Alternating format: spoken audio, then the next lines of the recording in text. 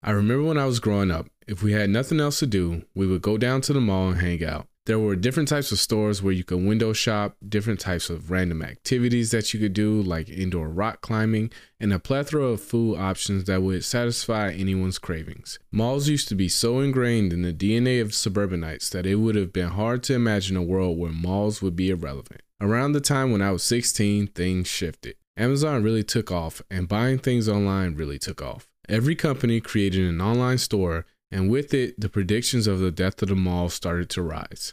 Here we are 15 years later, and malls are still around. People still go there to pass time, and more importantly, people still shop there.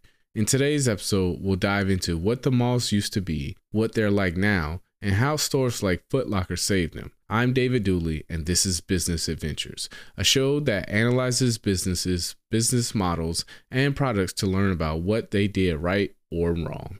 Before we talk about malls today, let's first look at how they came to be. Historically, malls have pretty much existed as long as humans have traded goods. The concept of exchanging goods have existed since the creation of mankind. At its core, a mall is a marketplace where consumers and customers exchange their money for goods and services. Even though malls conceptually have existed since forever, it wasn't until the baby boom after World War II that they really took off in America. The modern shopping mall as we think of it today really took off in the post-World War II era, coinciding with the suburbanization of America. As cities expanded, developers sought to create convenient shopping destinations for the growing suburban population. As suburbs expanded, many suburbanites turned to malls to hang out or spend their hard-earned money. The first mall, or at least what we acknowledge as the first mall, was opened in 1956 in Minnesota. It was originally constructed as a community gathering space with a retail environment. This concept proved to be a huge success and led to a mall construction boom in the 60s and 70s. This boom led to the creation of the malls we see today. These malls often featured anchor stores like Macy's or Sears at either end with small retail shops in between. Eventually, they incorporated food courts, attractions, and entertainment options like movie theaters. The thing that made malls so attractive is that they became cultural hubs. You could go get a bite to eat, watch a movie, and be impulsed to buy something that you don't need all in one afternoon.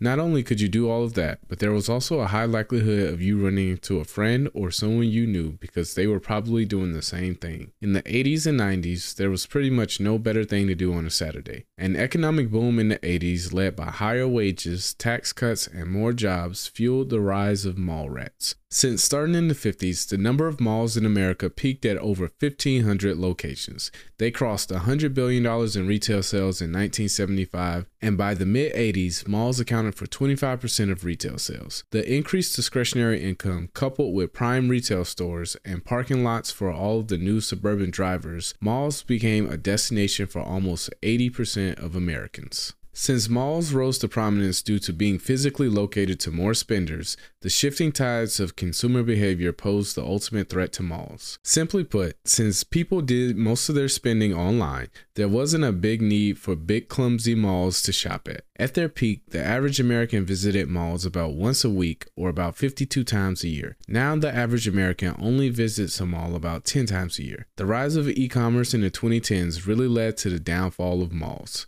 Since 2010, mall sales in the US have decreased 50%, but e-commerce sales have grown about 500% over the same period. As of today, mall sales sit around $50 billion annually, while the total e-commerce in the US has hit about $260 billion in sales. This shouldn't be a surprise. Pretty much everyone has an Amazon Prime account. Almost 50% of Americans have bought something while on social media, and traditional business models like the mattress and eyeglasses business have been upended because of companies like Casper and Warby Parker. Because of the rise of e-commerce and the slowdown of malls, why haven't malls just shut down? If you can buy anything you want online and have it shipped wherever you are, why ever step foot in a retail store? Before we jump into why malls are still around, let's look at why people buy online. People buy things online for a number of reasons. It could be due to convenience, price, selection, or a number of other reasons. Online retailers can list every possible variant of a product online, whereas a physical retailer is limited to what they can hold. It can also be convenient to buy things online because you don't have to get up and go to the store. I think these are great reasons to believe why malls have declined and online sales have boomed, but I think one additional factor that plays into a purchase is how you were sold. I believe online stores have gotten better at selling than physical stores. One example of a clearly different selling technique is storytelling. Online stores have mastered the About Us section. When people have a million options to choose from, the About Us or storytelling that a store uses helps them separate themselves from the pack. Online stores use influencers to introduce you to their products. They create educational content like blog posts and YouTube videos, and personal stories and testimonials to help build narratives around their products. All of these avenues are used to tell stories, coupled with the convenience of an add to cart button, give online stores the advantage of getting you to buy something as soon as you finish learning about their story. Since malls don't tell stories and they're not as convenient as buying something at home in your PJs, then why do they exist? One reason that malls are still around is because stores learn how to tell better stories. Let's look at Foot Locker as an example, because when you think about what stores are in the mall, you think about the food court, you think about a store like Macy's, and you think about shoe stores. Shoe stores always seem to be a mall staple, and I think they hold a lot of evidence as to why malls are still around.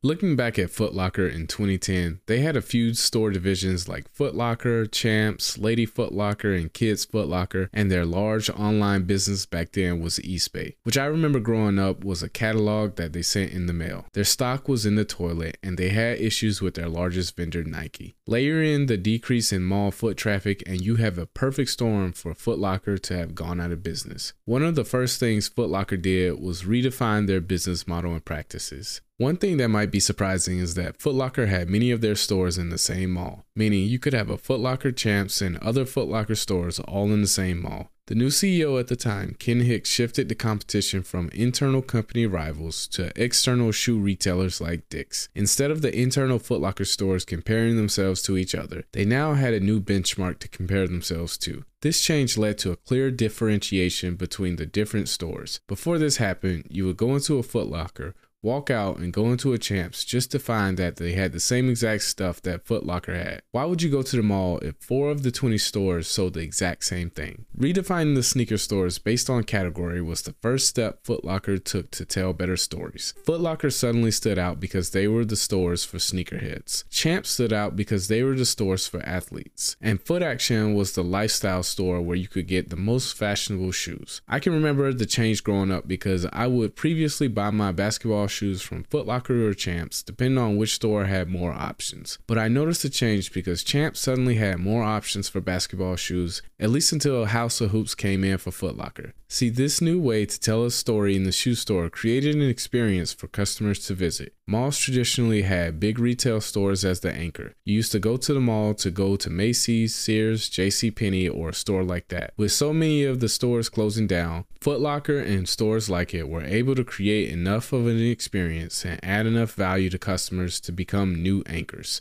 Just think about the closest mall to you. I bet the only thing you know for certain is that they still have a shoe store and that it's probably a Foot Locker brand.